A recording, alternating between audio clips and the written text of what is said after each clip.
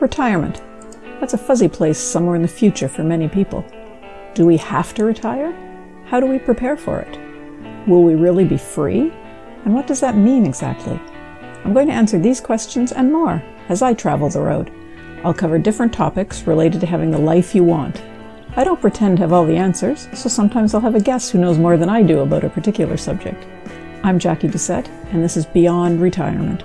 Just sit back, relax, and let me lead you on a journey to freedom.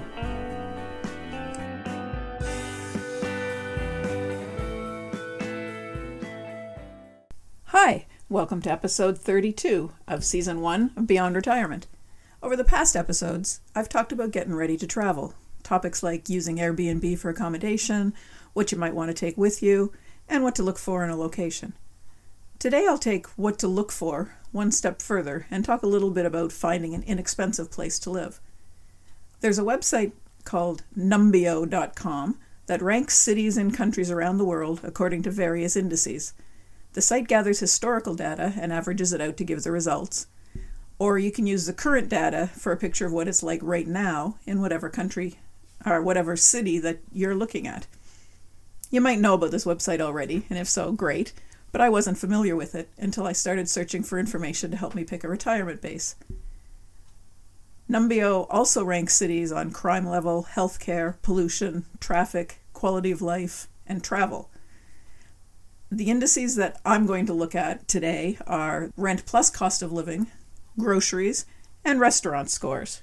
They all gather, they're all ranked against New York City as the baseline or 100% rank. I'm not sure why they picked New York City, but that's okay. I didn't go into the details of the site to figure out why they do or how they do their ranking. I decided to take a look at Ottawa, find out where it is on the list so that I can make a comparison intelligently, since I don't really know what living in New York City is like. Turns out, though, that New York City is number 2 on the list, with only San Francisco being higher. Ottawa is number 110 on the list, with a rent plus cost of living index of 52.1. Scrolling down to the bottom of the list, coming in from number 413 through to number 440, are various cities in India and Pakistan. As these locations haven't been on my radar as a place to live, I scrolled up a little bit more. Merida, Mexico comes in at number 376 with a combined index of 21.54, roughly half of what Ottawa's value is. Another city on my list is Cuenca, Ecuador, coming in at 345 with a score of 23.65, still roughly half of what Ottawa's is. Guadalajara, Mexico is a bit closer to the location I'm considering, and it ranks number 347 with a score of 24.21. Of course, cost of living and rent aren't the only considerations. As we discussed, healthcare is important. How a city compares to the healthcare we're used to could make or break a location, depending on how much value you put on it. That was a really brilliant observation, wasn't it? A particular characteristic could play a role in deciding your future, depending on how much value you put on it. Well, duh. Anyway, comparing the cost of groceries across the board, we have Ottawa sitting at number 104 with a score of 61.83. Then there's Guadalajara at 302 with a score of 33.07, and Cuenca with 30.49, putting them in at position number 333. And looking at restaurant costs, in case you want to go and eat out, Ottawa ranks at 135 with a score of 68.5. Guadalajara is at 300 with a score of 33.09, and Cuenca's score is 30.49, putting them at number 377. So that was a lot of numbers, just kind of throwing them out at you. So to summarize it a bit, cost of living plus rent, we've got Ottawa 50.68, Guadalajara 24.02, and Cuenca 23.8. Groceries, Ottawa 58.97, Guadalajara 32.21, and Cuenca 29.4. And restaurants, Ottawa 68.5, Guadalajara 33.09, and Cuenca 30.49. So naturally, these aren't the only comparators to use when selecting your retirement base, but knowing where your money will be going is important. And I love looking at numbers and comparisons, so I also looked at the overall quality of life index, The overall quality of life is estimated by using an empirical formula that takes into account purchasing power, pollution, house price to income ratio, cost of living, safety, healthcare, traffic commute time, and climate.